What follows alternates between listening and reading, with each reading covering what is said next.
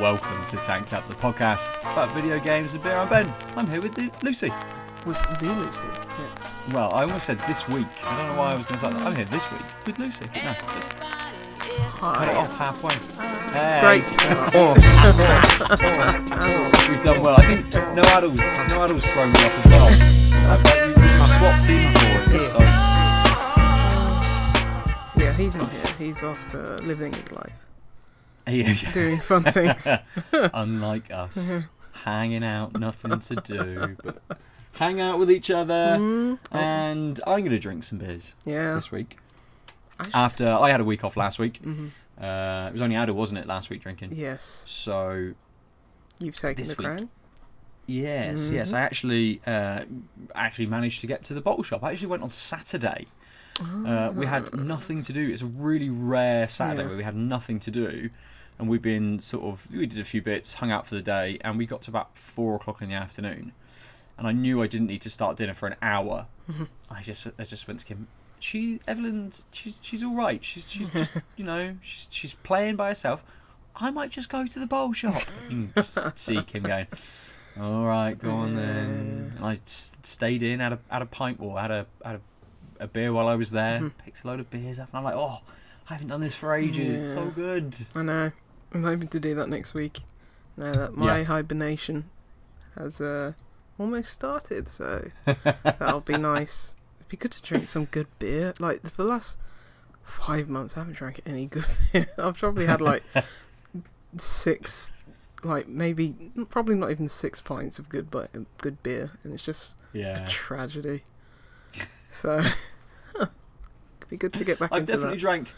Definitely drank, smaller batch beer. Some of the supermarket offerings and things. Not all of it has been fantastic. Some of it's been good. Some of it's been okay. Some of it's been beers that I would definitely drink again. But I made a very good point at the bottle shop to be like, ooh, I really like beers from these people. I'm gonna get this one.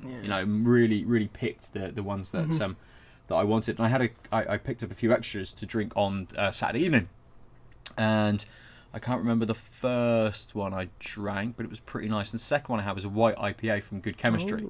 And that was really nice. It really a bit more of a blonde sort of beer, but still had a bigger hoppy feel to it and flavour to it as well. So yeah, really nice. And I'm going to continue with IPAs. Not a white IPA in this case. The first beer I'm going to drink is a double. I think it's a double dry hopped double IPA. It says double de-hopped double IPA. I don't know why. There's enough space there for the R and the Y. They just spaced it out a little bit better. But this is Dancing in the Moonlight, and it's a collaboration from Northern Monk and Wylam. I say Moonlight, and I'm mistaken. It's not. It's Dancing in the Mooblight. Okay. And it's got a lovely can art of a couple of naked men. One of them's doing a lift above his head. Looks like they're in the sea, perhaps. Why not? So yeah, and I can't remember the beer, but I think it was a Wylam Northern Monk collaboration from earlier in the year or even last year, which was to do with moobs as well, and had a load of half-naked men sort of dancing on the can. Oh, they love the naked dancing man. Okay. Well, I assume this is good body images. What's the film where Patrick Swayze lifts the girl above his head? Dirty Dancing. Yes. I assume it may be a reference, or at least a dance pose to that. So let's get this one poured. For a double dry hop beer, didn't get much on the nose as soon as I kind of cracked the can, but sitting it up here. Definitely getting a big nose, but right up against the can, and it's it's one of those tropical fruits, a little bit of dankness to it. Does smell good, and it's really, really sort of orange and murky, and it's got a lovely big sort of white head on it. It's a good looking beer. And it smells lovely as well. It's much more. At least from the smell, it feels like it's going to be a juice bomb. Yeah, looks it. It just has that quality to it on the nose, and visually as well. But I haven't seen something so beautiful in so long. that's not me. That's definitely the beer, isn't it? Oh, it's both, but mostly the beer. And and it definitely is a juice bomb. Yeah, it looks like old cloud water. Yeah, and it's I'm trying to think, because Wylam have got a little bit of their own style as well. You can have a beer from these guys and you know it's from Wylam, as you do from other brewers as well. Not so much Northern Monk, because they do quite a range of different things. It's harder to pick up a sort of a through line or a feel, maybe from the certain malts that they use or the yeast that they kind of push through in various beers and stuff. But this definitely has that little bit of that Wylam quality to it, and it is all tropical fruit, sort of straight off the bat. Yeah. Because was there so this is a collab between Wylam and Northern Monk? Yep. Okay. Because didn't they have one in that Northern Powerhouse collection? The recent one or the one before that? I'm trying to remember. It might have been this one. They all blend into one, but I'm just trying to think, because I'll look into it. I'll see, because I'm sure they had another collab. I'm sure I've had a collab between those two breweries before. I've definitely had a collab between them before. Yeah, absolutely. And this one, whilst it's a bit of a juice bomb, it has got a slightly more sort of stewed fruits aftertaste to it. It kind of doesn't sour as such. It just loses a little bit of the sweetness, perhaps, that the fruits bring, kind of from the start of it. That sweetness kind of drops off just a little bit, and it leaves you a little bit more kind of sticky, maybe slightly more kind of resinous, a little bit more piney, perhaps, just trying to edge in and compete with that fruit, which gives it that slightly more sort of stewy flavour to it. Yeah. Don't know if you can see, but that was from the last year's Northern Powerhouse, and it was Wylam and Northern Monk, and they did a India Pale Ale, which looks maybe a few lighter shades than what you've got, but looks exactly like it. Same head consistency, and that's the one where all of the cans were like abstract cities or towns, wasn't it, as well? On the cans, and they were all bangers. That was so good.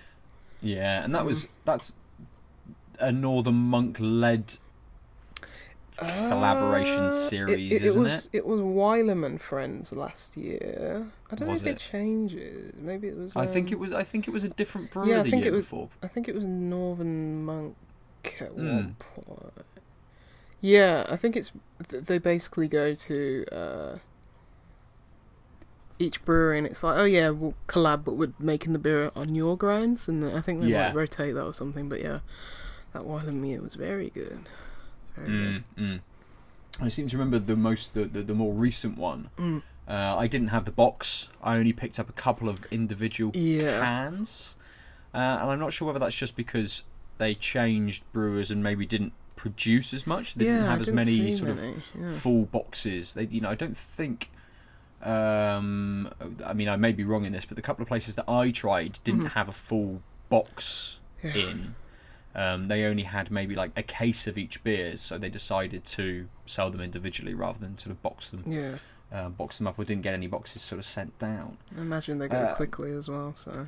Yeah, absolutely. I seem to remember.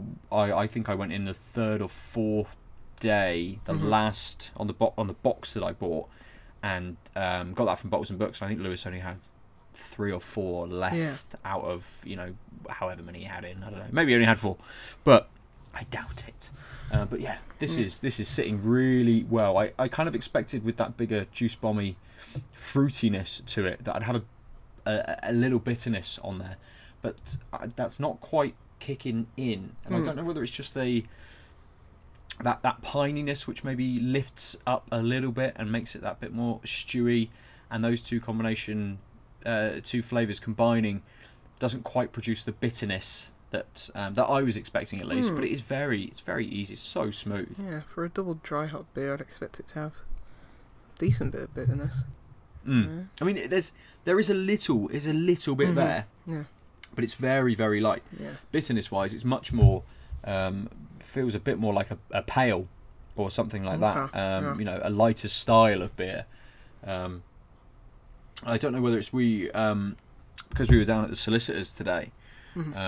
We whipped in and went and had some dinner at the cafe just up the road, and it's a Grounded, one of the chain restaurants in and around Bristol, and because they have some kind of affiliation with Fierce and Noble, had one of their beers and had an APA, and that was really nice. Yeah. After a long day of work and then sitting in the solicitors for half an hour, kind of just hit the spot, and that had a good heft of bitterness to it. Smooth beer with a good bitterness on it. And maybe it's just I'm just expecting too much. I should rein in my expectations. You sound like every gamer out there. If only they took in the same approach. Considering the amount of time we've told people to just temper their expectations when it comes to games and releases and all sorts of stuff, should have the same experience with beer, really. But I don't. Well, oh dear. Well, at least we don't shout at brewers online because it was a different colour than we expected. Yes. Yeah. Yeah, exactly. So I'm going to drink this. Yes. And we shall talk about whatever you want, Lucy. What do you fancy talking about this week? Don't know. I played some games. Yeah. I played a game from Artifacts Mundi, who are a studio who, I don't want to say churn out, but they put out quite a few like hidden object puzzle adventure games. I've played through quite a few of them because they were typically mobile games and they started putting them to Xbox.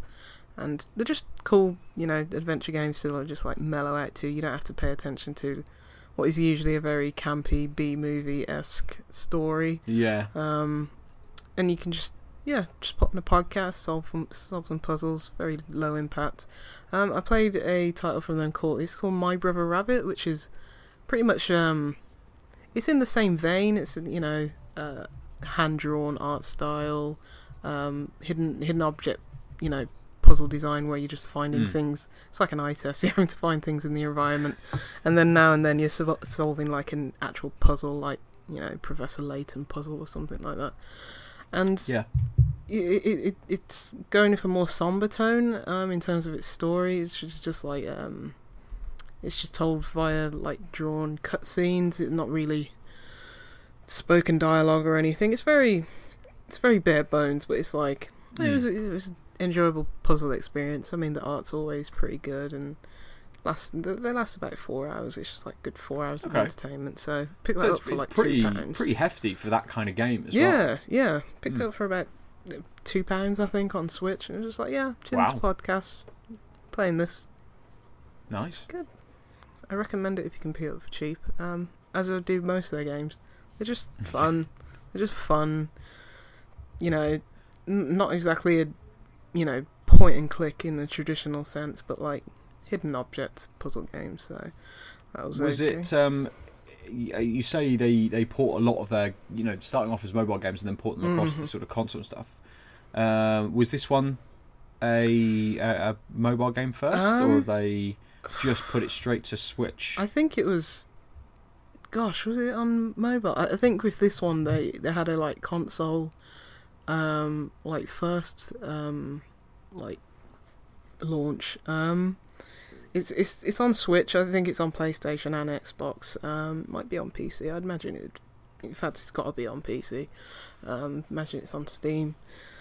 I don't know if it's on mobile, to be honest. It is. It's on the Play Store. Yeah. Yeah, that's not surprising to me because they are a like mobile first developer. But I think this launched simultaneously with consoles. But yeah, it's all right. Nice. Then I dipped back into Apple Arcade. I played the new game that launched with Apple Arcade from us two, who are the Monument Valley devs. It's called Assemble with Care. It's about a 1 hour and a half experience where, just like their other games, they are very suited to the mobile platform. In this one, you're playing as a repair woman, just going through a nice, casual, heartfelt story about her travelling the world and just repairing items for people. So you're going back and repairing like analog devices and a projector or an old-timey rotary clock and stuff like that. And the gameplay is very simple. It's basically you tapping on the screen, drawing on the screen to like unscrew the screws and then put these pieces back together. It's got that very tactile feel to it, and it's very simple. The story's very, very light, very jovial, light-hearted, stuff like that. It's not going to move you like, say, maybe Monument Valley did, but it's a nice saccharine, 1.5 hour experience. I enjoyed it, and it's well suited to the platform. It's a perfect Apple Arcade game. It's like maybe a lot of people wouldn't want to pay a premium price for it, or they don't deem it as premium, and it is quite a departure from the Monument Valley games. You wouldn't be able to say, oh, that's definitely from us two games. It's very different in that sense. So this is the perfect platform for people to pay the £5 a month subscription, play this within a few hours, enjoy it, maybe suggest it to other people. If it ever launches on just the normal app store just for people to buy, then put more eyes on it. But that was nice, especially how it's runtime. That was very nice. So that means that you're paying for Apple Arcade now as well? Yes. My month subscription would have run out maybe a few weeks ago, or maybe a month ago, I don't know. It's just such a non-brainer for me to keep paying for it, because it's like I've played 7-8 games in the time that I've had it, so and really good experiences, like Tangle Tower, which is the last game I'm going to talk about, which is a detective mystery game. Okay. With let's say loose point and click adventure mechanics tendencies. What do you mean loose? Loose, as in you're not combining an inventory. Right. Well, you're not. Well, you are sort of getting an inventory, but you're not combining items and dragging and dropping things and like, oh, will this work? Will that work? Do I put the hamster in the microwave? That kind of stuff. You're basically going through this tower on this island, and the tower belongs to two separate families who have kind of like loosely connected via relationships, as in marriages and stuff like that. And there's been a murder of one of the family members, and the whole shtick is to figure out who did it. So it's basically a whodunit murder mystery. Where this differs is that basically it's very narrative heavy. It's very like dialogue heavy. You're not exactly choosing dialogue trees, but you're collecting. You're just looking amongst the environment, tapping on things, and noticing points of interest. And then when you get these points of interest, it sort of goes into like this inventory. It's like, oh, this vase that we saw, this is very particular. We'll ask all these different family members about this particular vase, see if they have any more information that we can garner that would give us, a clue. And so you're basically going through the game, asking all these different characters, oh, do you know about this? Do you know about that? What do you think about this other family member? What do you think about that other family member? So it's a lot of the family dynamics and building a family tree and how they're all related to each other, what their relationships are, if they're, some people are antagonistic to one another, or some people are having a secret affair and stuff like that. And that's where the game is interesting, like the dynamics of this family. And the puzzle part comes into it is you're basically asking all these different family members about these points of interest, and then when they're all given their alibi, it's like, I didn't commit this murder, and it's like, oh, but hold on, what about this? These, you know, a property, your property was in this room at this time. It doesn't exactly match up with your story, and then the game will prompt you to go question that person based on a suspicion, and then the puzzle part comes into it. It's like, okay, what question do you want to ask this person? It gives you all these different options, and it has to say, you drag one of the options, it's like, oh, this person, Penny Pointer, and then you have to drag like a verb and then another noun and then and stuff like that. So that's you're like constructing the sentence as well. You're constructing the interrogation basically. So that's where the puzzle comes into it. And the voice acting's stellar because it's all animated and it's all voice acted, and that's really good. And you can just let it play, and it's like sometimes it's like you're just watching like a TV show, more or less, rather than actually playing a game. But it does keep you interested in actually playing it by, you know, constructing those interrogation questions, or just doing, you know, a random not match free, but like, you know, random actual puzzles, you know, like Professor Layton style, like, oh, you need to, you know, match this picture to that, or you have to guess the route to the, you know, all those fun little puzzles like any puzzle game has.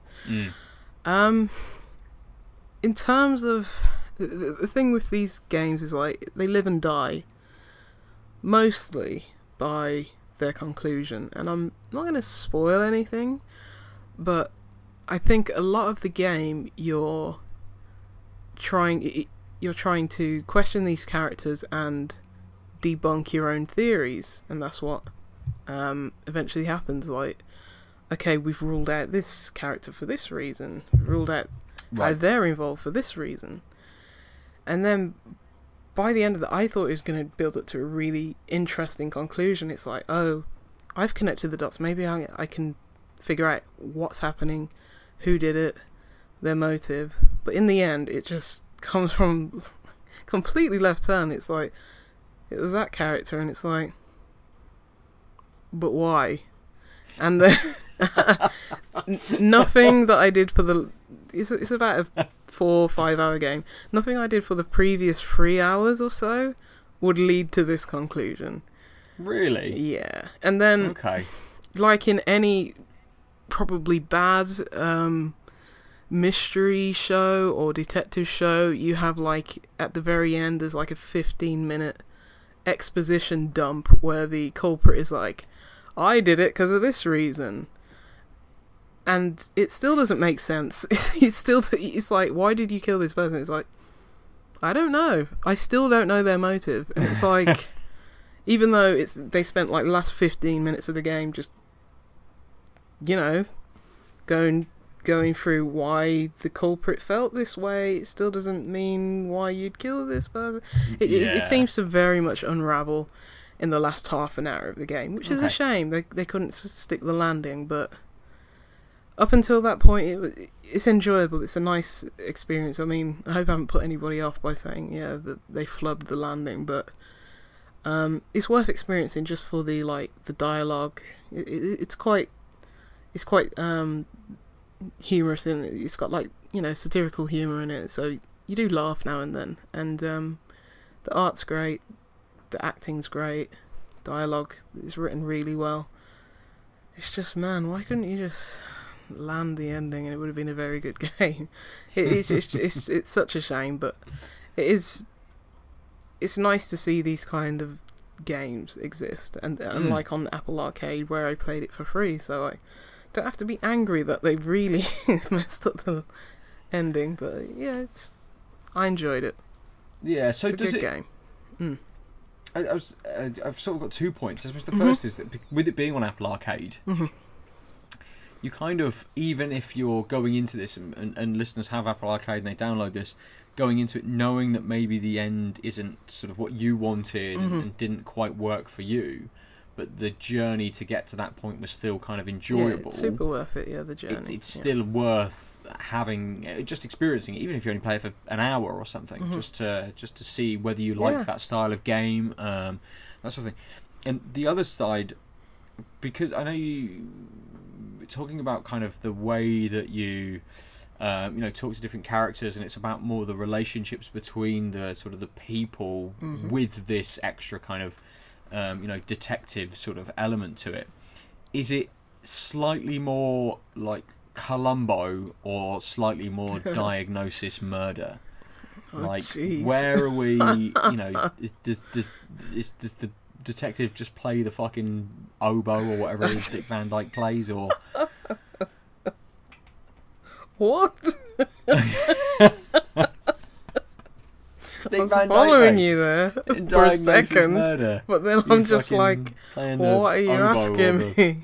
Bassoon or something like that. So are you saying how it involves other protagonists? Well, there's two main. The way that I've kind of that I pictured it in my head is it's a bit more like an 80s or 90s serialized kind of drama where it's someone kills someone for like the most petty of reasons, but it's actually like the brother's mate, but the brother paid the person to do it because the other person hit their dog and then threw him over a hedge or something absolutely absurd, because there's thousands of these TV programs and all of them have to have slightly different plot lines in each kind of episode.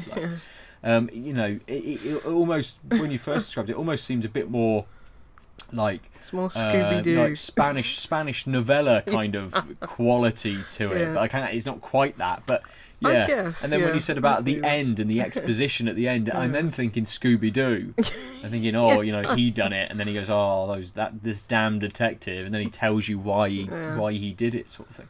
Where does it kind of fall as an equivalent to, say, like a TV show that people might be a bit more kind of familiar with? I think Spanish novella was pretty good, because it's sort of like it is just a lot of family drama, and when you do reach a certain point of the story, it's broken up into chapters for some reason. It's like, chapter 3, the whatever, chapter 3, the murder, chapter 3, the conviction, or something like that. So it is. I like the Spanish novella. Kind of, it's not as campy, or dramatic. It has got like a light-hearted tone to it. It's just different in the way that, like a traditional point and click would deal with a mystery, like, I don't know, Broken Sword, or as recently as like Thimbleweed Park or something like that. It very much takes a lot of the action out of the player, and they're just there for the story, to see what was written by the developers, and like 99% of that game is very well written. Just falls to pieces at the end, but it's one of those. It's what I can relate it to is like Firewatch. It's like, which I definitely recommend for people. I thought the ending was absolute garbage in Firewatch, but it's that feeling of suspense leading up to that, and the whole dynamic between Henry and what's her name? Gosh, it was on the tip of my tongue. Something with a C? Probably not. I know it's Cissy Jones who voices. Is it beginning for D? Diana. Delilah, that's the one. Yes, Henry and Delilah. What's funny is that Cissy Jones had a credit on Assemble with Care, and it was literally 2 words that she said. And I was like, okay, you've got a credit on that game, fair enough. So that was interesting, but yeah, it's very much. I loved Firewatch. 99% of Firewatch until like even the ending in Firewatch, but then the explanation as to what happened, because I was like, what the hell happened there? I don't understand. And I was like, looking on forums, it's like, oh, is that actually what the developers intended as the ending? It's like, oh crap, that's bad. But yeah, it's very much worth the journey. So I still do recommend it. Okay. Tangle Tower. It's on Steam as well, iOS and Steam. Okay. I did just have a quick look if it was on the on the Play Store, but it's not. And I suppose with it being an Apple Arcade game, it has some kind of maybe exclusivity, whether timed or otherwise, to the mobile space, I guess, rather than kind of any other platform, really. It's an interesting kind of take for Apple Arcade to do, making it so that it's not a sort of a true exclusive in the sense that you can't get it anywhere else, but it's exclusive to a certain space, a certain platform. Yeah, just mobile. And they really seem like they're gearing Apple Arcade up to be a selling point for their mobile devices. If you're looking at picking up a new phone, or iPad or iPad or something like that, or some kind of tablet, with Apple Arcade and the amount of games there are and the quality of the games there are, if you are someone who commutes a lot, wants that doesn't have, say, like a Switch or something, Apple Arcade's definitely something that would sway me a little bit towards an iPhone rather than something else. But. I mean, they got me to buy a new iPad, and I don't use the one that I had before. I mean, so you know what the worst thing is? Not the fact that I bought a new iPad. The fact that when they announced a new one and it was £400, I was like, oh damn, that's cheap. Apple have trained us to think that £300 for an iPad is cheap. And that's what annoys me. Not the fact that I bought it. The fact that I was like, oh! Stacked their prices year on year on year, and then one is back down here, you're like, time to jump in! Even though it costs as much as a Nintendo Switch. But you know what? Nintendo Switch doesn't even have a browser, so it's fine. That's true. I mean, at least Apple, I can search the web. I have just got a new mobile phone. Yes. I as part of my mortgage agreement, because of the way that O2 sell their phones, I'm actually in a credit agreement, but a loan style one. So it counted against like the money or against credit that I had for my mortgage. So as part of getting the amount that we did, I had to pay off my phone. So I've been saving a little bit of money to be able to buy the phone out, and just out of the blue, very fortuitously, I get a phone call from one of O2's business partners who do business contracts for phones. So I've now entered into a business contract because I can put the entire thing against my books every year. Absolutely. Makes perfect sense because my phone is used 90% of the time for work, apart from a few games and messaging friends. So I considered a phone, but considered an iPhone, but the company are only allowed to, or I say allowed, it's their policy. They've decided they will only sell you phones that are no older than 12 months. Okay. So I asked for the comparisons. I think for the Pixel 3, and then for not the new iPhone, the one before that. But they wouldn't do those models because they're more than a year old. So they would only do the new iPhone, which was like, I don't know, almost twice the price that I was going to pay for the Pixel 3a, which is what I've gone in for. And whilst I did have sort of Apple, and the reason I asked was because of Apple Arcade, essentially. Thinking, okay, Lucy gets quite a lot out of this from the conversations we've had. It seems like it's worth it, but by the time that's added on top of the extra £25 I'd be paying for just the phone for the same kind of contract, it did put me off. But had they have turned around and said, actually, you can get an equivalent phone, it's only £5 more. Yes, it's in the Apple ecosystem, and I've got nothing that's in the Apple ecosystem. Not that would bother me at all, but it's having, again, said about expectations about beer, expectations about games. You have an expectation sometimes about pricing for certain things, and everyone knows that Apple are sort of premium quality products at that higher bar, that higher price. So yeah, to come in with like a £300 tablet, it just seems like it would cause everyone to go absolutely insane who are in the market for something like that. And I don't know whether then, they're having some kind of control over the pricing of the market. So then Samsung's new tablet or whoever need to think, maybe we need to drop the price on these a little bit to then compete with an equivalent product from Apple. Because the speed at which these sort of consumer electronics go down in price and lose their value is absolutely insane. It's like cars. It's almost as bad as cars. Almost, yeah. I mean, you can see deals now in Kim's on EE, and every time we've been into the shop in the last sort of 2 or 3 weeks, with one phone you can get a Switch. Like, you just, as long as you're paying over £30 a month for 2 years, you get a Switch or a TV. Yeah. And it's like, that's insane. To get a phone and then just get like a TV with it.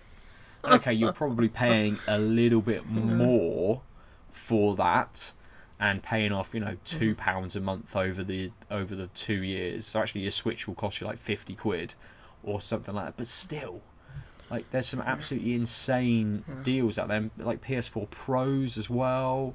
Just things seem to be like just throwaway. I know we've had this conversation before about electronics and how quickly things go out of fashion and they just discarded for the next sort of iteration of something. Yeah. But it just seems like the height of consumerism, really, doesn't it? Like, buy a new phone, get a fucking game console with it. Like, yeah, and we're nearing Black Friday, so yeah, it's the thing is that I've got to that place where it's like, you know what, I'll buy a top quality thing like once every 5 to 10 years, and that's it.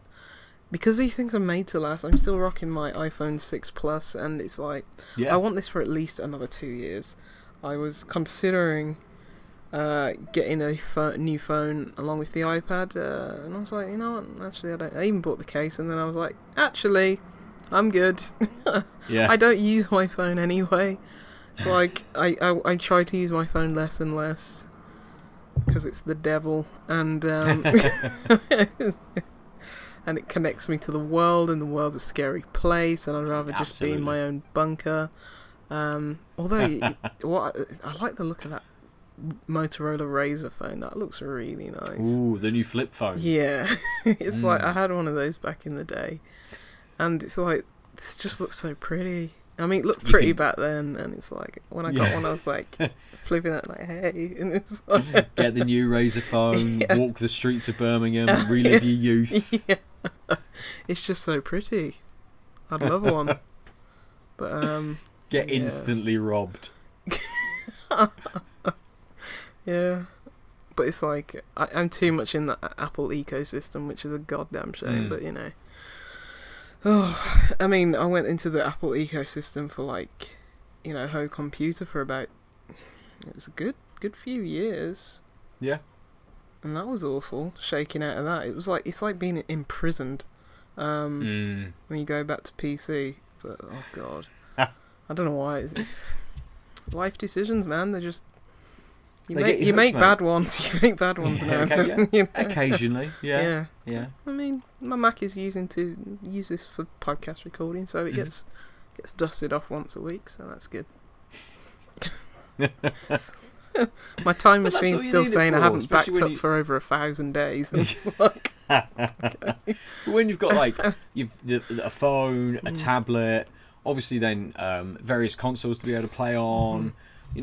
Without having to then to work, what do you kind of need laptops and home computers for these days? Unless you're doing some kind of memory intensive sort of programs, stuff like Photoshop, or whether you're editing videos and things like that. Do not need a Mac. And I obviously use mine for AutoCAD and drawing packages and things. So I need a pretty beefy PC to be able to keep up with that and kind of run everything I need to in realistic kind of time frames for me to be able to get work done and stuff.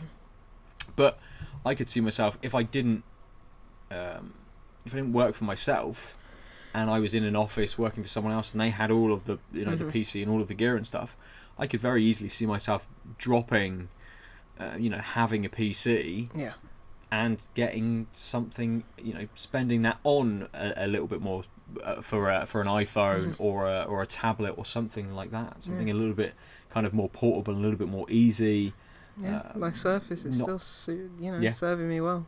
It's like, and that's ostensibly a tablet, so, and I use it as my hub, so it's treated me well. I mean, you'd miss out on a few games, when they sort of come out, but they, something like Return of the Obra Dinn came to consoles this year. So you might not have played it last year, but you still get to experience something like that. I've not had any issues trying to run the games that I've wanted to run. I know the limitations of it. I'm not going to run Gears of War 5 on it. But I think everything comes to everything nowadays. Yeah. You never have a big AAA game that comes to PC only. Ever now. So, so it's like smaller experiences. They run mostly fine on there. So yeah, absolutely. Unless it's a VR title, but then you've already got to be within that ecosystem anyway. Yeah. To be able to sort of experience that. The new Valve, the new Half-Life game, I would imagine, is only coming to their VR platform. No, I think it's coming to PSVR. Oh, it may not. I think it might, maybe in the future, because I don't think they've.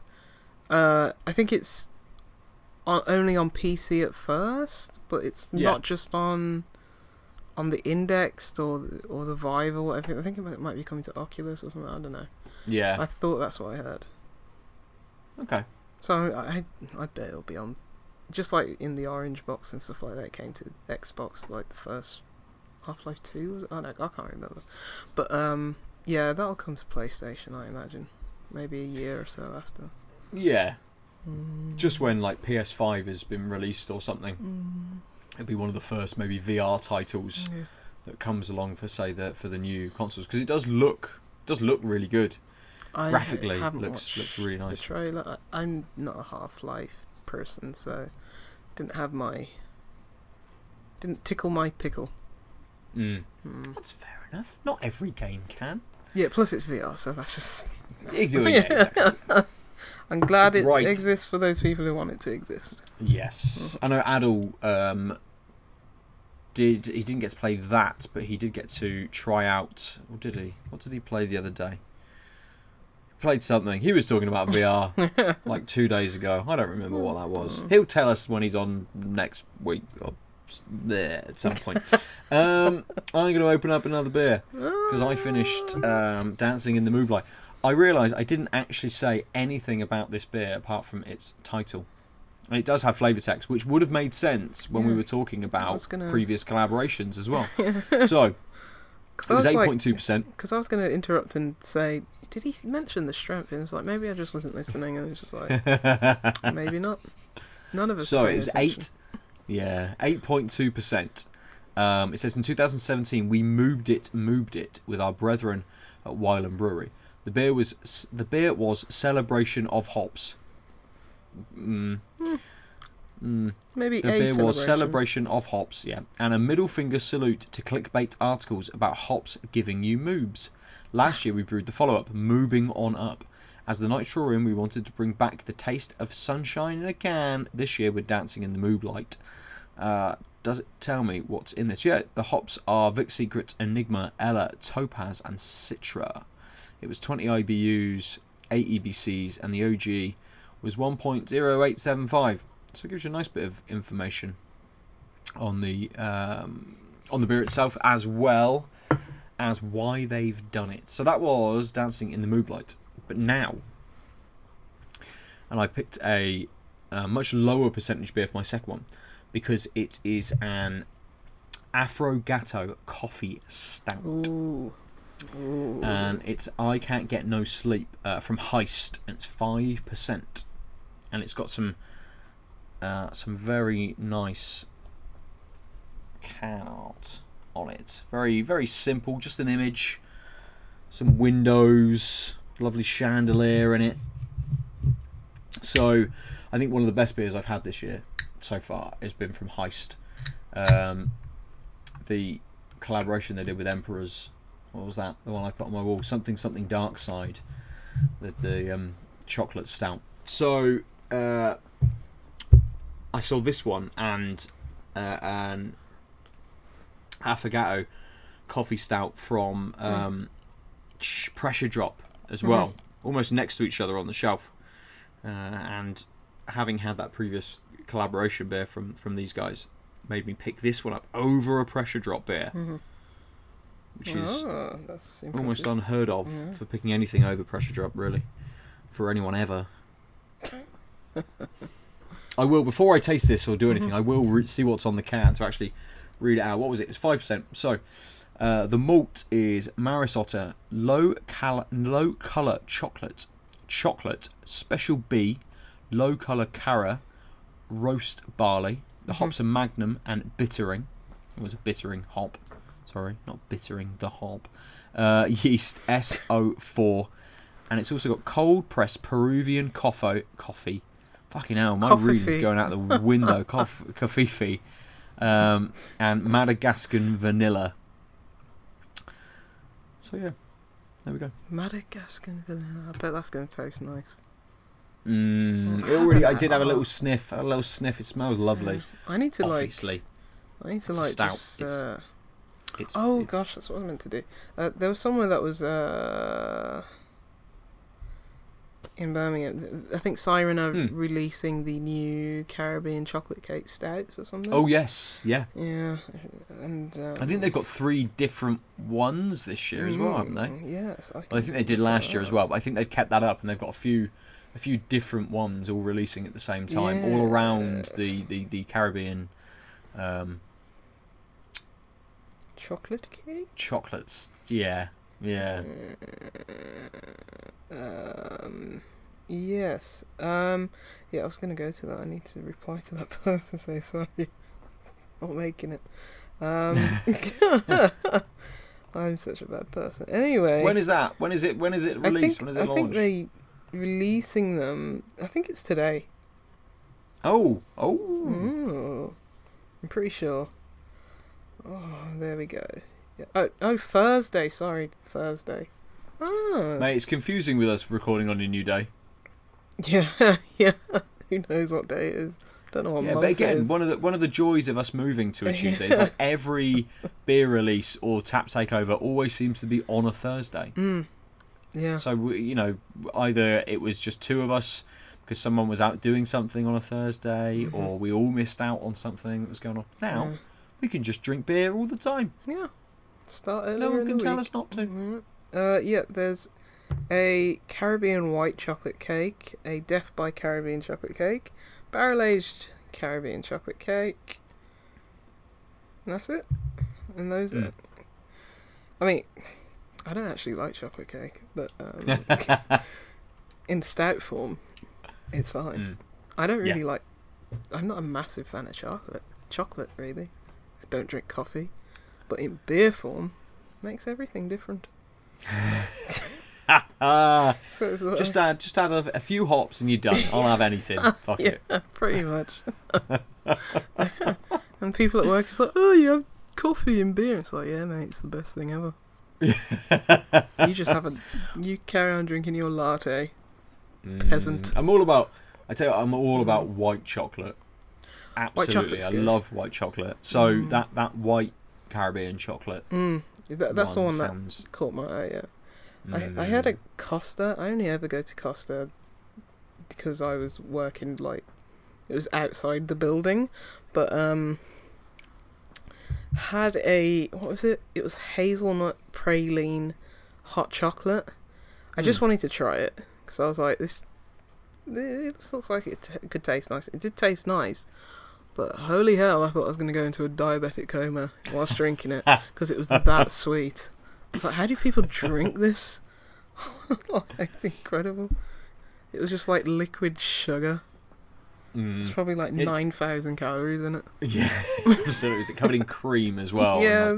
She was like, do you want cream? I was like, yeah, why not? And they did they did sprinkle like shave like praline and was it praline on top of it and like hazelnut on top of it, and I was like, yeah.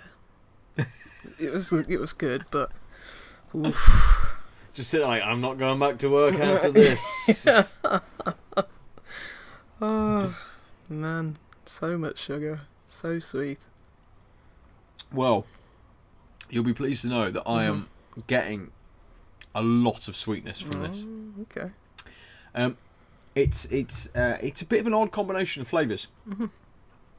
It's a little bit colder, perhaps, than I'd like it. It's quite a thin mouthfeel to it as well. Whilst it did have a slightly larger brown head than it has now, but it's lacing quite well to the glass. So, and obviously it's as thick and as black as as a stout could be, but it is quite thin when you're supping it back, and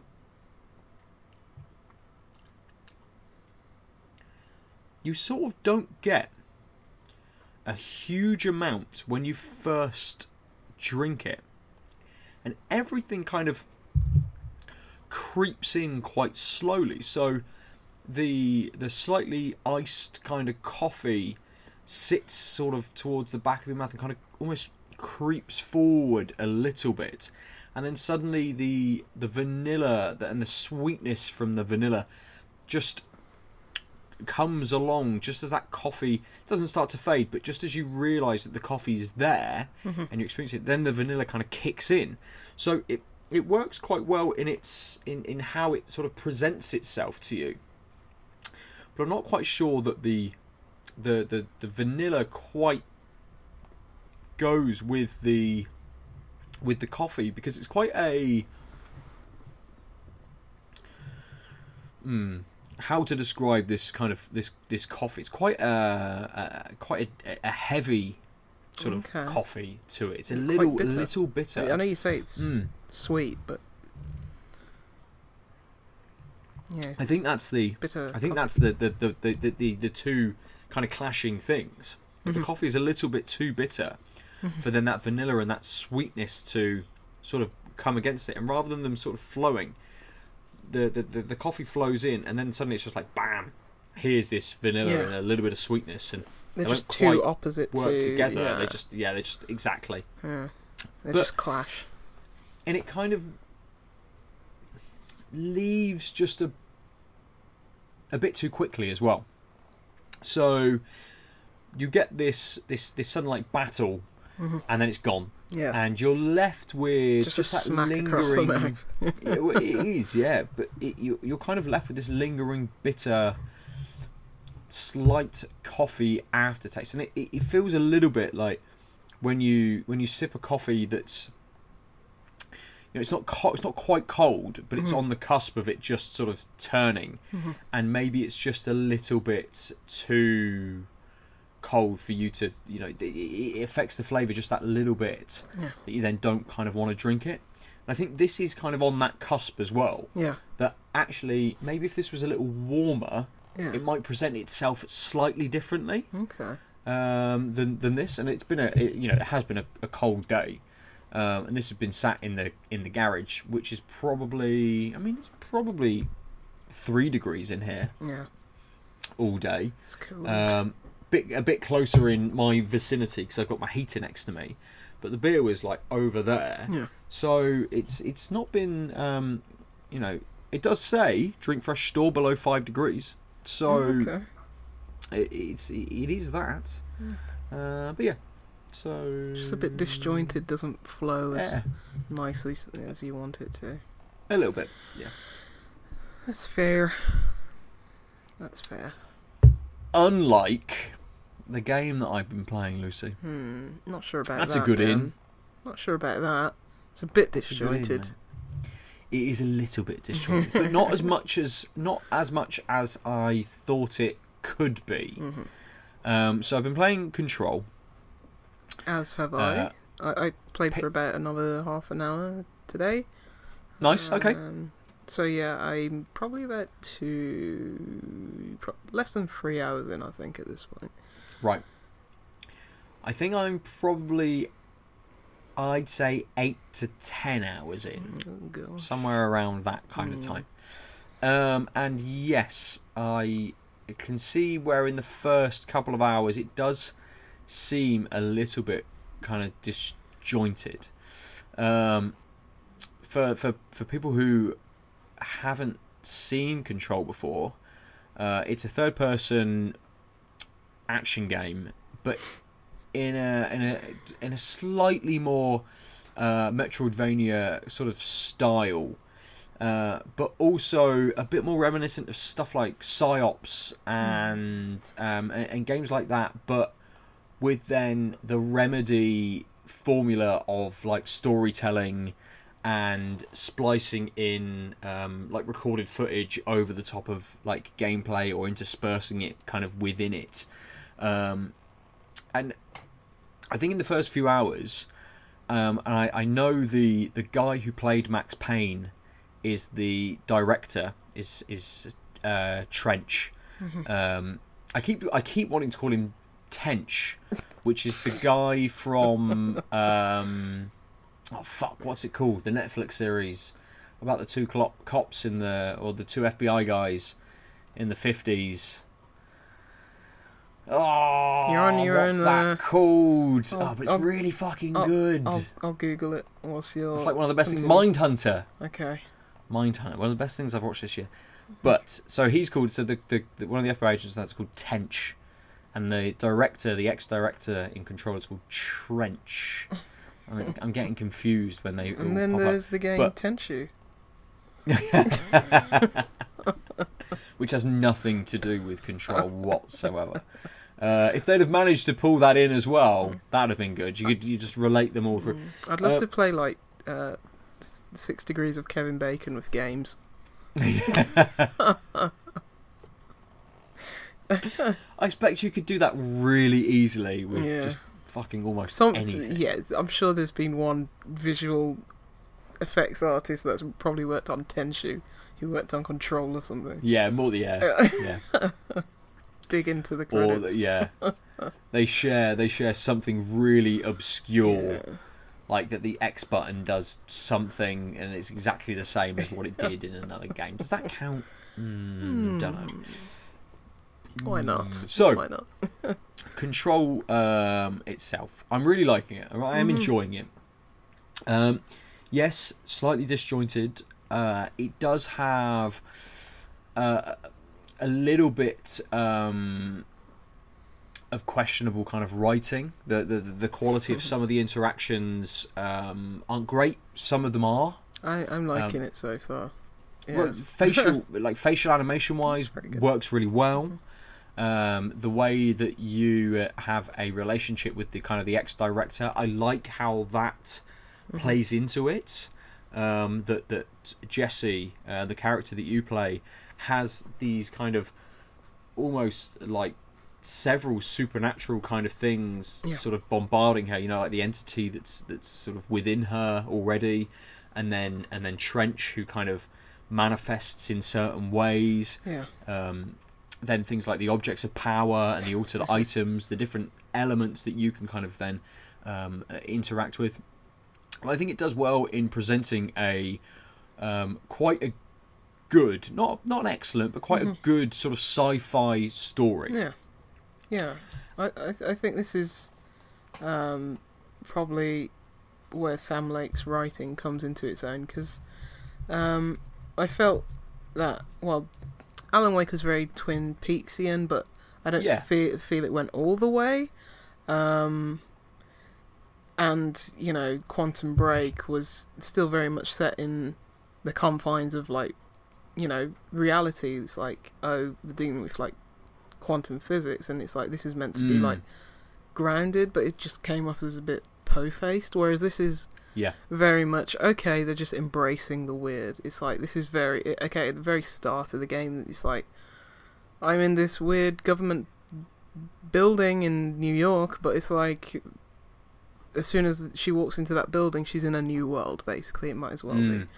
So, I feel that the writing in this, so far, I don't know if it'll, tank later, but it's better than Quantum Break and Alan Wake for me. I know a lot of people like Alan Wake and its writing, but it was felt a bit like campy, but also it took itself too serious, even though it was quite campy. But yeah, this seems very much the setting for that kind of writing. And it does absolutely retain that quality through the game in certain parts. I think it's maybe just some of the sort of like the side interactions and some of the extra bits that you can do, which maybe aren't quite at the same quality as sort of the main storyline and the main interactions that you have with some of the characters, and the sort of the monologues that Trench kind of gives you and things.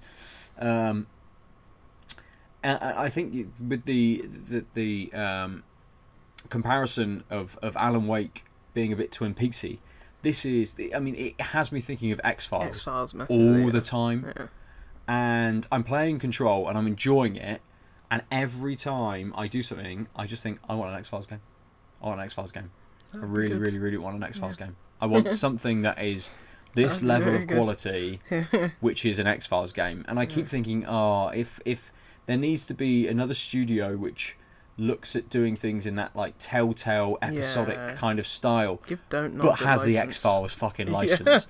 And it doesn't need to be Mulder and Scully. It could be the newer duo from the latest series, delving into different things. I know, mate. Duo, there's a new duo. The only duo I know is Mulder and Scully. I mean, they could take it back. They could make it much more, make it a bit more video cassette sort of aesthetic, make it a bit more 90s, really lean into kind of young Fox and Dana and just fucking really ramp that up. And every episode is like an episode of The X-Files. And every time I hit something else in Control and I've got to read the rundown on a file that I've picked up, I'm like, no, I want a little bit of exposition here. Yeah. I'd much rather just a little bit more of a voiceover, because anytime I'm getting those and I'm seeing a video and things, I will stop and I will watch them, but I'm not reading through the reports and the files, and they're not long. It would only take me 30 seconds to read through it, but I'm just not bothering. I want someone to tell me something whilst I can still move through the space.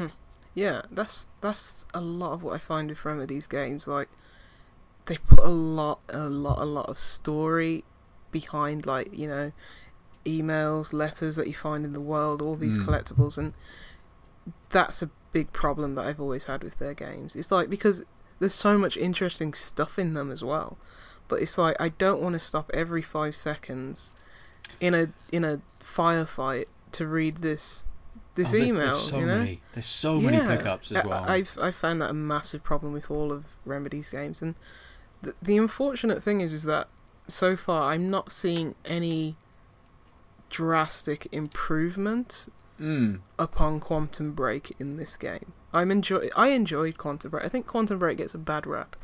The story was like, whatever. I think because a lot of the story is hidden in those text files and stuff like that. But the mechanics and the way the game felt to play, it was fun, and like getting new abilities and then upgrading the skill tree. I don't understand the skill tree in this game. I think it's overly complicated. Whereas with Quantum Break, it was very simple. So it's like, I don't see where they've improved, which is a shame. And like, it's even worse when you think about how the game launched with all these technical issues, because you've had some yourself, haven't you? So yes, absolutely. Yeah, I'm still, and I think it has been patched, but I'm still experiencing on a base PS4, still experiencing slowdown when you get, say, 5 or 6 enemies on screen. Yeah, and for a game that's not like fast paced like this, that's not ideal. And I actually I had a little bit of lunch, and so I don't normally have a lunch break, but I've been trying to be a little bit better and give myself a little bit more time, especially with being out all day yesterday, and just blipping between meetings all day. I really wanted to sit down and just have a bit of a break today, and I thought, right, you deserve it. Thinking about Control, I'll play a little bit, but I'll make some lunch, I'll bring it back into here, so I can play a little bit of Control, and I can get back to work. Yeah. And through remote play, it was just unplayable. Oh wow! Absolutely Okay. unplayable. Yeah. It stuttered, and then there was the slowdown on top of the trying to talk to the PlayStation. Yeah. And I ended up, I did go and then sit inside for a good 45 minutes, ate my lunch, and played it on the PlayStation, which was a much nicer experience, and still had stuttering and things. Yeah. You can play through it. You're going to play through it. You're not just going to pause it to wait for it to go away, because it won't go away. It will just come back. I mean, almost every time you pause the game and unpause it, when you unpause it, it takes 5 or 6 seconds for it to render everything and realise where it is. Almost, you try and pan the camera and it kind of judders a little bit, or you try and move Jessie and she judders a little bit, and then it kicks into the more fluid kind of experience. But everything else about this game I'm enjoying. You know, the progression, the map design, the sort of the more Metroidy parts of it. Like, I don't like the map design, but I like how it looks like a real building where you are looking at. I'm looking less at the map, because this is how you know, where they always say once you get like a new story mission, a prompt comes up to say toggle map, using the direction button. Yes, it does. Yeah, but it's like I'm finding it easier to navigate by looking at the signs in the world. Yeah, absolutely. But at the same time, I think that's a problem, because every room looks the same. It has this like kind of brutalist architecture, kind of very cold stone wall building, and all these rooms look the same. It's not like in like a typical Metro game where it's like, oh, this is the green room, this is the red room, this is the orange room. So that's I'm struggling with it. I'm struggling with this game just because, not of my own enjoyment, just how people have lauded it. It's like I'm not seeing many improvements over Quantum Break. Like, currently, maybe it'll get better, but it's like this game has been nominated for Game of the Year. Yeah. And what I've heard about some later bosses is that people really struggled against it. It's like there's difficulty spikes and stuff like that. And I'm just thinking of the last boss in Quantum Break, which was ridiculous. And if that occurs like several times in this game, everyone's talking about how a damn refrigerator just keeps killing them. And I'm just like, this just... Ugh. And if it runs worse... Like, I mean, this is the first time this generation that Remedy have had to develop for PS4, so it makes sense that that's the worst version. Mm-hmm. In fact, they didn't have to develop for PS3 either. I guess it's different architecture with the, cell microprocessor. They didn't do anything on PS3, did they? No.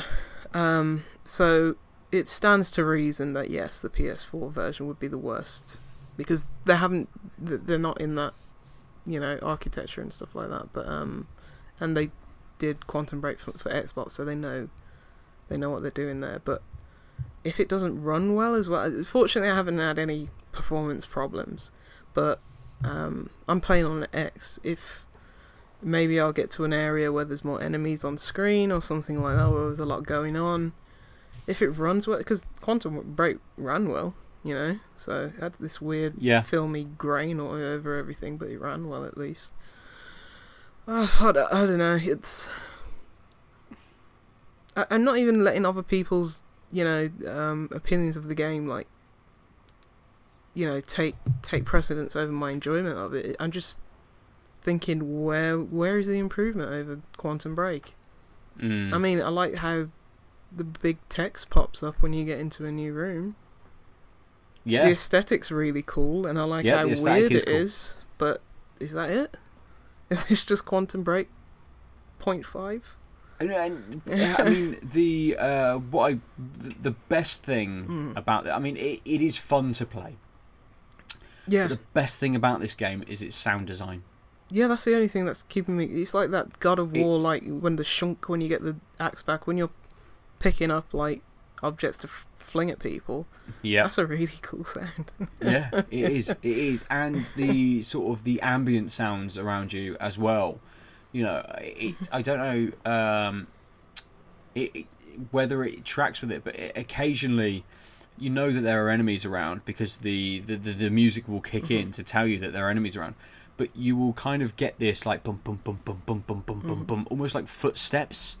And I don't know whether they are footsteps or whether they are. It's just a beat that they've decided to put in at that point to make you feel a little bit more tense. That something is like right next to you. Yeah. To just heighten your sense whilst you're kind of in combat. But it works. Yeah. Whatever method that is, it definitely works. And I've got into fights where I've kind of, I don't know whether you've experienced them yet, Lucy, but you get big red globes that kind of, I suppose they're spheres. You don't really see that they're globes when you're kind of looking towards them, but there's big kind of glowing red spheres that like pop about the place. Okay. And they, whilst they are about, they will always regenerate the enemy's health. Oh yeah, no. So you kind of need to try and target them first. And I find that actually the combat is giving me a little bit of strategy to it, because I know who I want to eliminate first, who I then kind of like, eliminate those targets which are buffing people, then take down all of the fodder and the dross, like the lower enemies, and then concentrate on like a grenader or an explosive, like a demolitions kind of expert, or someone that's coming in. And I think things like the character design, the enemy design is done really well, and it progresses really, and it's cool. It works nicely and progresses well, but it just has enough issues with the with the pacing, with the aesthetic of the rooms themselves and the environments themselves. A little bit of the kind of like the side writing, which doesn't quite meet up as well, that it kind of just brings it down a few notches. It's enough things. It's like Death by 1,000 Cuts. There's just enough little off things where it's like but yeah, I know people have said it gets better when you start unlocking more abilities, which I think is pretty much where in the game you are at the moment. So I'm looking forward to get to that. I just hope it maintains like that feeling that you have right now all the way through to the end. How far away do you think you are of I don't know. It hasn't really. This is one of the things that it doesn't do. It doesn't give you an indication that you're story-wise that you're progressing much. It's kind of like, go here and talk to this person. Okay, now I've spoken to this person. No, now I have to go and speak to this person. Okay, now I spoke to this person. Now I have to go and speak to this person. Okay, now I have to go and speak to this. And there is this storyline riding in the background for the first few hours about your brother, and you get to a point where you get some answers about that. Okay. And even then you're like, oh, now just go to this place. Okay, no, maybe now you've just got what just you go came to this for, place. and then keep on helping well, us. almost. And there's this his storyline going on through, and it kind of relates back to certain things that have already been sort of discussed and stuff. So it ties up quite well. Yeah. But I do feel like I'm just being bounced around the map. Like, hey, I know you've been here, but you didn't quite go in this bit, so now go in this bit. Okay. Well, at least there's fast when you travel. Get to there is, and I mean, I'm using fast travel a lot to jump between, especially because they will throw in random timed events as well. Oh. So you will get, I think they're called incursions, when suddenly an area that you've already cleared out will be full of enemies again, and it will prompt you to go back and kill all of those enemies, which you don't have to do. What do you get for it? You get a like some crafting material to upgrade your weapon, or a mod to slot into your weapon and type thing. So I'm you can gonna have to upgrade read yourself. like Polygon to see what the hell is going on with these mods and stuff like that, because They didn't explain it very well. They All don't these explain it very well. crafting No. materials. Yeah, I'm gonna have to. Yeah, Read a it's guide. very much and I definitely had the sense of just kind of going into the menu and being like, what is this? What am I doing? What am I looking at? Oh, suddenly there's a new. The gun can take a new form. Do I upgrade it? Do I need to? No. Yeah, that it was doesn't so feel hidden like I away. It's like, how do do. you even? I was like, oh, I can make a shotgun now. It was like, I would have thought that's like, boom on the screen. Look, you have a shotgun now. It takes you into the menu here. It was just like, oh my god, I have a shotgun. Cool. Yep. And suddenly you've got a gun that can pierce through armor. Yeah.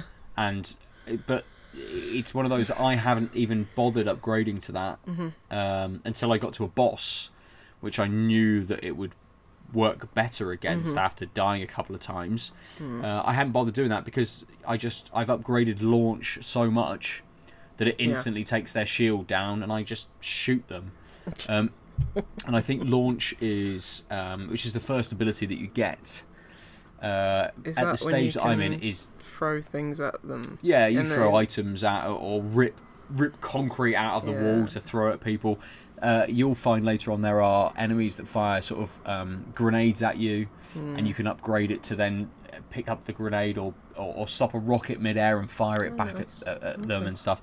So I have found though that launch at the point that I'm in is very overpowered. And I've noticed that. I use that just in every encounter, much more than I use any of the other abilities. Not more than I use my gun, but it's kind of like shoot, right, I'm out of energy, launch, right, I'm out of energy, shoot. Doing that. I haven't spent any ability points on like all the weapon things. I don't know what it is. Where it like conserves your energy bar at the top, the white bar. Yeah. So I can only really do 2 launches and that's it. So you can also get mods which will, for your weapons or personal mods. So you get 3 by the time you've upgraded a certain amount. And I suppose that kind of tells me how far through the game I am because I've upgraded as much as I can. Okay. Yeah. In terms of I've got 3 slots open for personal mods. And you can get some which will conserve energy, which will make launch cost a little bit less. So if you find that you're using certain things over others, you can tailor your build a little bit towards that as well. But absolutely, like my first points just went straight into launch and into upping my life and my energy. Yeah. I didn't worry about upgrading the other abilities, even when I unlocked them. I didn't upgrade them because because cool I'm like, that you can pick and choose. Yeah. I just wish it was easier to understand. But there you go. Well, I'll figure it out. It's like I figured out if I can figure out God of Wars or something, like upgrade, I can solve the meaning of life. So yeah. You talk about signposting in the environments, but then nothing else seems to be. Yeah. She's like, yeah, it's fine. We'll tell people where to go, but don't just they'll explore everything else themselves. Don't worry about it. Yeah. So it's a weird one. It's a weird one. It is. And currently, from the game of the year kind of awards list, it's the only game I've played. Oh. Not played Super Smash Brothers No. Ultimate? No, neither have I. I wouldn't mind if Smash won. It would just show what a despicable year it's been. But it's we have had good games. We have. I just don't think that we've not had any bangers. And I don't think the mid tier and the sort of the indie tier are kind of getting the credit that they deserve. Yeah, I really need to play Plague. It's that's good. Up there. Yeah, I still think currently, not to spoil our game of the year chat, but I mean currently like A Plague Tale Innocence and Observation are still my like neck and neck top games. I'd like to just go back in and play both of them a little bit more just to Yeah, maybe so be a little bit more juke it critical and Yeah. kind of just sort of be like, oh, okay, this doesn't quite allow me to do this, or yeah, sure, this is a little bit janky, and in that sort of sense. But there's still lots of other games that have come out this year which are getting lots of kind of critical praise. Smaller experiences, things like Heaven's Vault, which I haven't played. Yeah, that needs like a cup of tea, a blanket, and like 15 hours of intense reading and absolutely. But that will be for some people, that will be the best experience they will have all year. I really want to look at that Disco Elysium thing, because I've heard nothing but good things, and the Outer Wilds, and DMC5, and Mortal Kombat 11, and all the other games. At least you play Resident Evil 2. Best game of the year. all my now. I think my top 3 are like all spooky games. I mean, one's got like zombies, one's got ghosts, one's got some weird vampires. So, what a year. I don't think we even need to do an end of the year episode. Maybe we'll do a best games of the decade episode as well. I think we should. Open it up. I think we should do like, what is the best RPG of the decade? We only get one each. No cheating. It's Witcher 3. Horizon Zero Dawn, because that's probably one of the probably less than 10 I've played. Probably less than 5. Yeah. That or the Stick of Truth. Give it the Stick of Truth. Yeah. It's been a long decade. It has.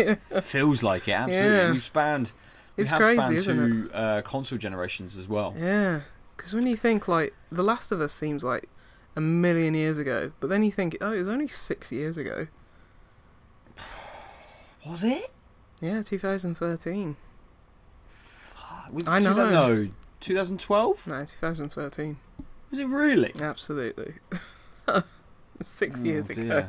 It seems How like a long's the lifetime. When did the PlayStation 4 release? 2013. Last of Us came out the July. PlayStation 4 came out the November. Oh, so it's almost... So we've got... Next year, we've got a repeat of Last of Us 2 coming out in spring, and then the PlayStation releasing in November. Yeah, only took them 7 years. Well, that's going to be it then for the rest of the time. Just end it there. You know that when the next Naughty Dog Last of Us game is being released, or not Uncharted game, that it's then going to be a PlayStation release year. Yeah. Just chart through exactly the same. And it's strange that we still, being kind of at the end of a console generation, you kind of have chats about best game of the year. We can then have chats about best game of the decade. But when the new console generation kicks, okay, so what are the best games of this console?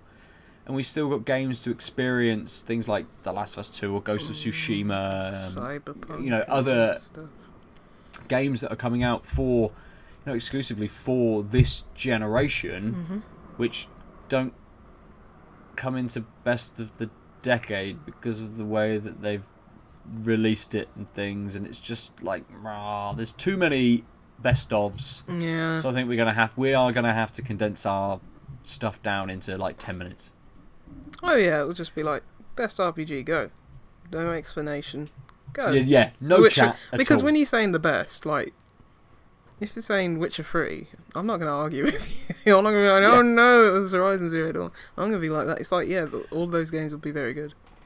Yes, but when we get to when websites start releasing their best of the decades, and someone says it's The Witcher 3, and a website gave it to Skyrim, and then everyone's just gonna have a big fight. Because I was thinking, what is the best RPG of the decade, and I thought it is Skyrim.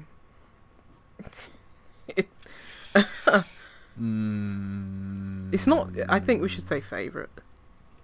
Yes, that's a good idea. Yes, instead of best, absolutely. Because I would say that Skyrim is probably the best, just in terms of its longevity. I don't think Witcher will have that longevity.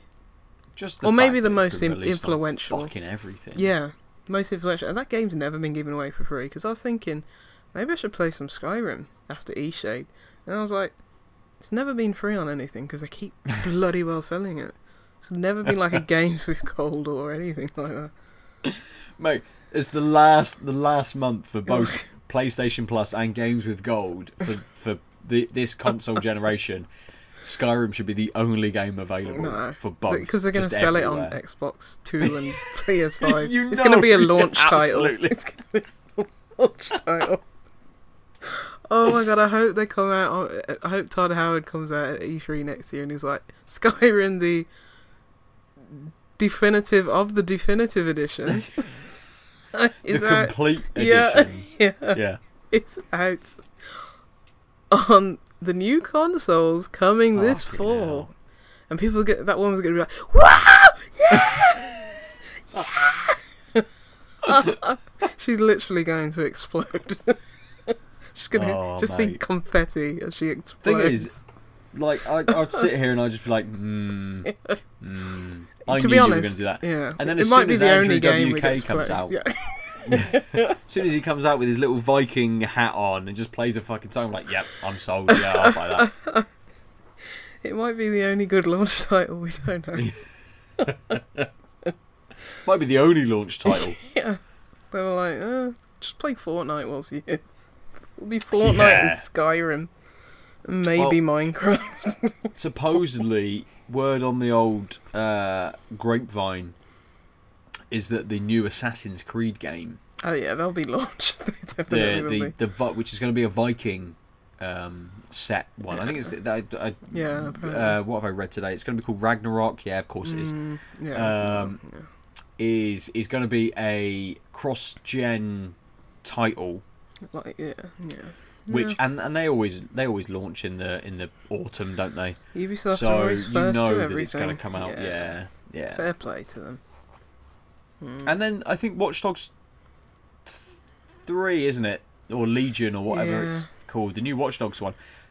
That's been pushed to a next generation game, and I think a cross-gen game as well. So that's interesting. You'll only be able to play Ubisoft games when these consoles launch. That'll be it. And Rise and Rise HD remaster. You know what? Say what you will. I think the Xbox One had an actually decent launch lineup. Because I'm thinking, what did PlayStation have? It had that Shadow game and Resogun and Killzone. Shadow game. Made by Compulsion Games. What's it called? It was free. It was like the first PlayStation Plus game. Is that when you're... No. What am I thinking? I'm thinking the one where you're a girl. Yeah. And then you can become the shadow. Yeah, that one. Yeah. Yeah, I don't know what it's It was called. made by the We Happy Few people. Yes. Can't remember what it's called. I like that game. But anyway. And I thought... It had a bad launch because I never played Killzone. I have no desire to. But on Xbox, it had Rise, which was actually a good game. It was like the Order levels of good. I like the Order. That was a good game. It was good, yeah. Just the internet mob just destroyed it. But had Dead Rising 3, which I love. Had Forza. And that was pretty much it, probably. I thought it had a better lineup. Those 3 games. And then obviously the rest is history. But I suppose they were bigger experiences, weren't they? Yeah, that's what I'm trying to think. What was the killer? Oh, sorry. How do I forget about Knack? Yeah. Sorry. I take back everything. PlayStation had the best launch out the gate. Oh, Mark Cerny, he's got his hands in all the pots, hasn't he? He makes the PlayStation 4 by hand himself. He then develops a game by hand himself at exactly the same time to release. Oh dear. As if they made Nat 2 and not The Order 2. Mate, what are Ready at Dawn doing? They released some kind of little blob style I think they multiplayer fighting break after game, didn't they? What are they doing now? What are they doing now? I'd love a sequel, because I watched something, I just saw a video on YouTube and it was like, why The Order needs a sequel. And I was like, you know what, I'd love a sequel to that game. Yeah. It had such a great aesthetic, it looked so good. The story was actually interesting. Setting was good. lore Yeah, and everything. absolutely. Yeah, it was that whole steampunk. There's a few things cyberpunk. that they could expand upon. Yeah. It almost lives in the same space as Gears of War, being that sort of third person kind of cover shooter style game. I'd like to stop you right there because you can't even compare the shooting. Because I did not like the shooting in the Order. Everything felt weightless. It was like, yeah. oh. And that's yes, the thing. I think that's the problem that people had with it. That it can be compared, and it does live in the same space as something like Gears of War, but it just didn't feel as good. No. Even with it looks fucking fantastic. The lighting is phenomenal, yeah. But as you say, like, just didn't have any heft to it. Didn't have any feel to it. Yeah. So I think it just needs a few improvements. Yeah, to had a solid lift foundation. And you'd think that it takes a lot of money to make a new IP, just to leave it like just dead. I mean, it's just a sad state of affairs, the fact that the internet mob got to that game, because it was just a good 7 out of 10 game, just like Rise. And I think absolutely. Rise, the whole Crytek thing, which should prevent it from seeing a comeback or something like that, but bring back the Order. Yeah, I suppose that's the problem with Rise, isn't it? It would have to be built from the kind of like the ground up again. Order has a solid base to kind of to sort of build from. And I know PlayStation or Sony have been kind of chatting about approaching studios and taking them on as first party studios to. Not to, I suppose, in a way to counter kind of Microsoft's expansion, with them picking up as many sort of studios in the last sort of 18 months as they have done. PlayStation only recently taking on Insomniac. I could see them going and picking up Ready at I could see them picking up Ready at Dawn as well. I would have thought that actually before Spider-Man came out, I would have thought Ready at Dawn would have been their kind of priority acquisition. But yeah, I mean, as soon as Spider-Man came out, it was like you knew that Sony would. I just hope they don't become the Spider-Man machine, man. Oh, because absolutely. they do have 2 teams, but I want to see new IP, because that's what Insomniac are about, new IP. I don't want to just see them churning out Spider-Man games from now to the rest of the time with nothing else. That would break my heart.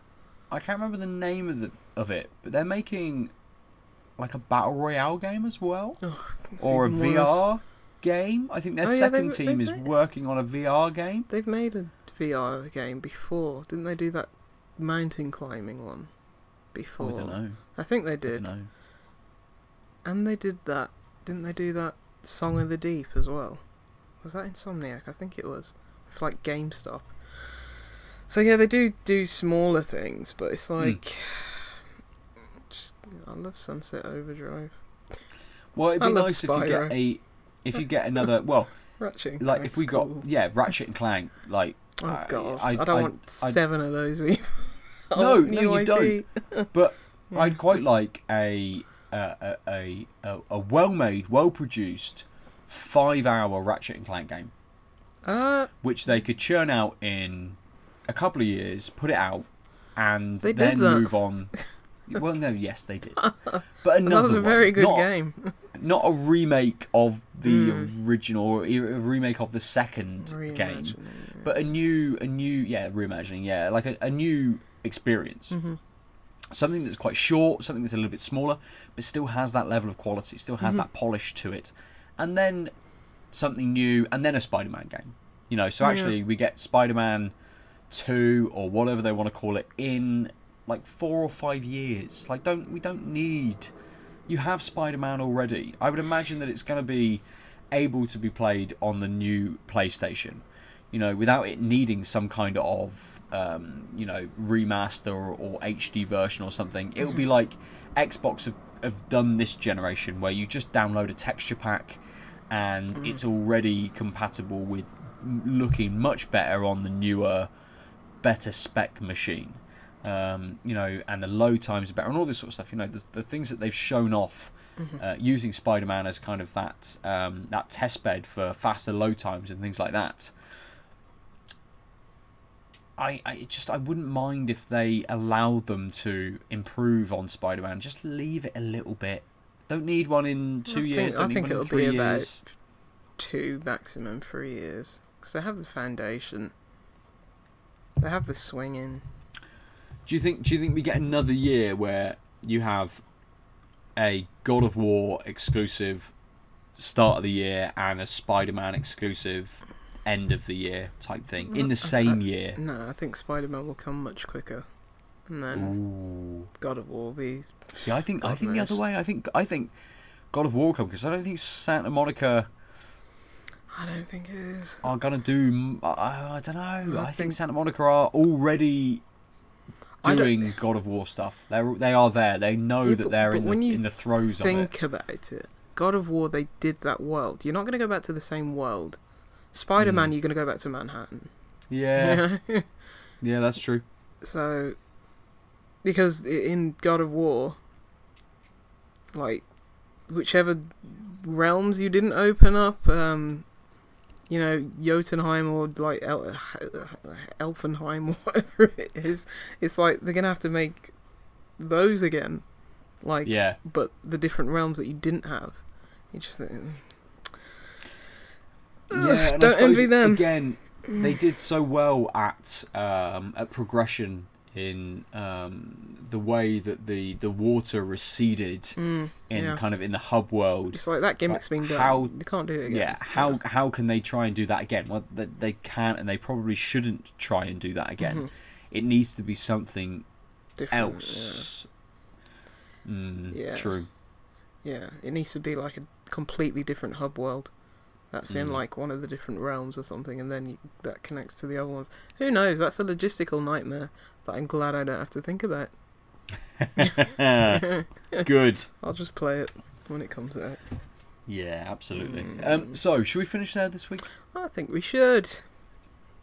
A good point to finish on, the Order 1886. Everyone should play it before game. The new consoles come out. Game of the decade, The Quiet Man. Currently like £5 on PlayStation Store. It came to PlayStation?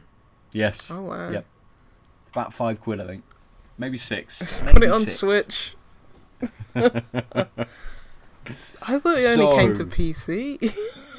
And obviously, we ended our episode last week, didn't we, with your announcement of the studio shutting, but I think that wasn't recorded and put out with the episode was our discussion about how they've all been picked up by Bethesda, which is good, as a new studio, or at least they might not have all been picked up, but Bethesda opened up a new studio and offered everyone a job. Yeah, essentially, which for all of the shit we give Bethesda, that's fantastic. Yeah. It's a really good thing to do. Not all of those people deserve to suffer for that. Absolutely, that's true. Yeah. Everyone just instantly moves over, thinks, "Oh, I can keep my, I really love this team that I work with. I'm gonna move over to Bethesda," and then instantly just gets a Twitter from someone just saying, "You shill, you fucking prig." The Quiet Man was real, man. Now you're going to make Skyrim. If anyone's going to make the Quiet Man 2, it's Bethesda. Yes, that's the sequel I wanted to see. They smashed out Rage 2, didn't they? So I mean, stranger things have happened. Yeah, Prey came back. Yeah. Bring back the Quiet Man. The beers that I have drank. Is it Square Enix who owns the Quiet Man IP? Yes, it is. It is Square Enix. I bet they put that on the market for like £2. Oh mate, well they fucking let Hitman go, didn't they?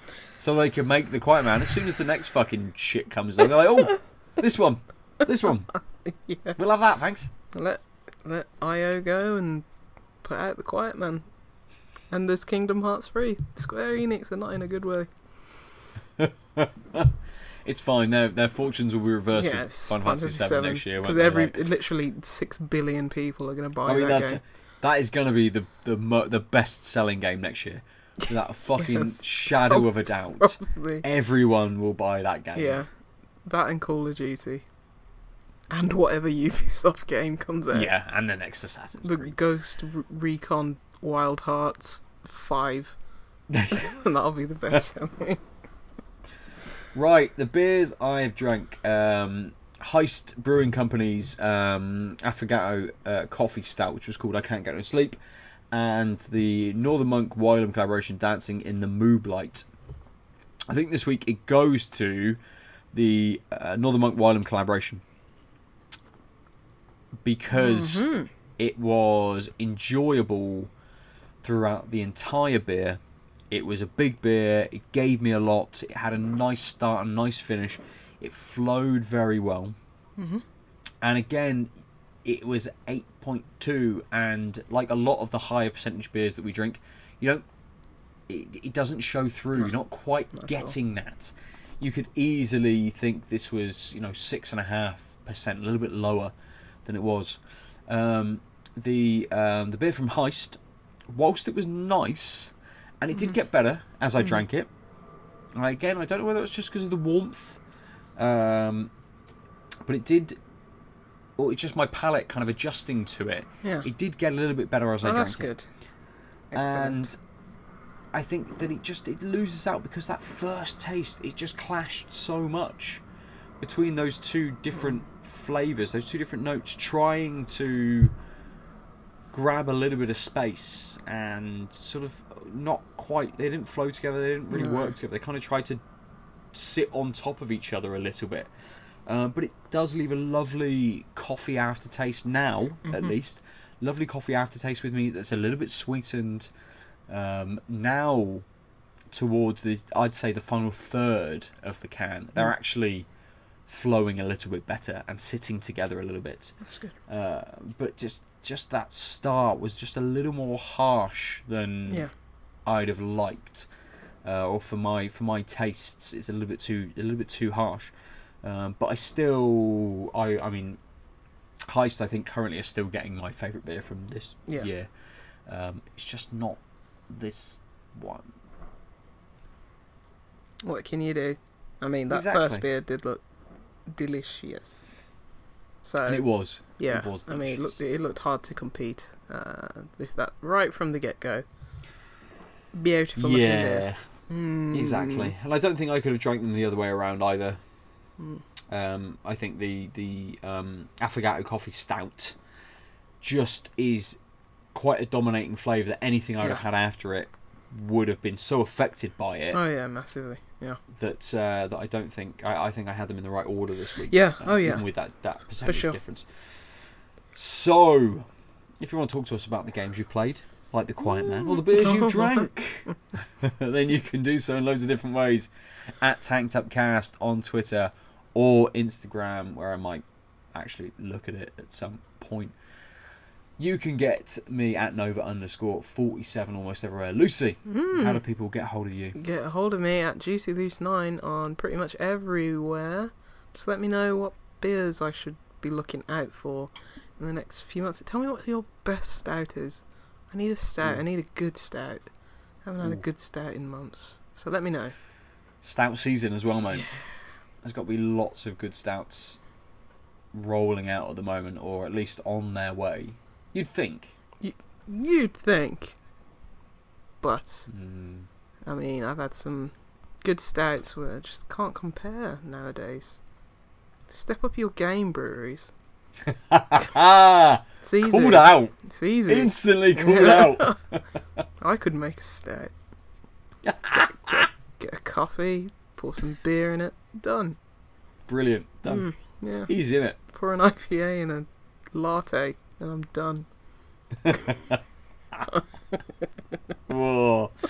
So, if you want to tell everyone at the Out of Lives Network about your beer combinations and what Lucy should be drinking, you can go to outoflives.net, comment on any article you find there. It doesn't matter, we'll know, we'll talk about beer with you wherever we like.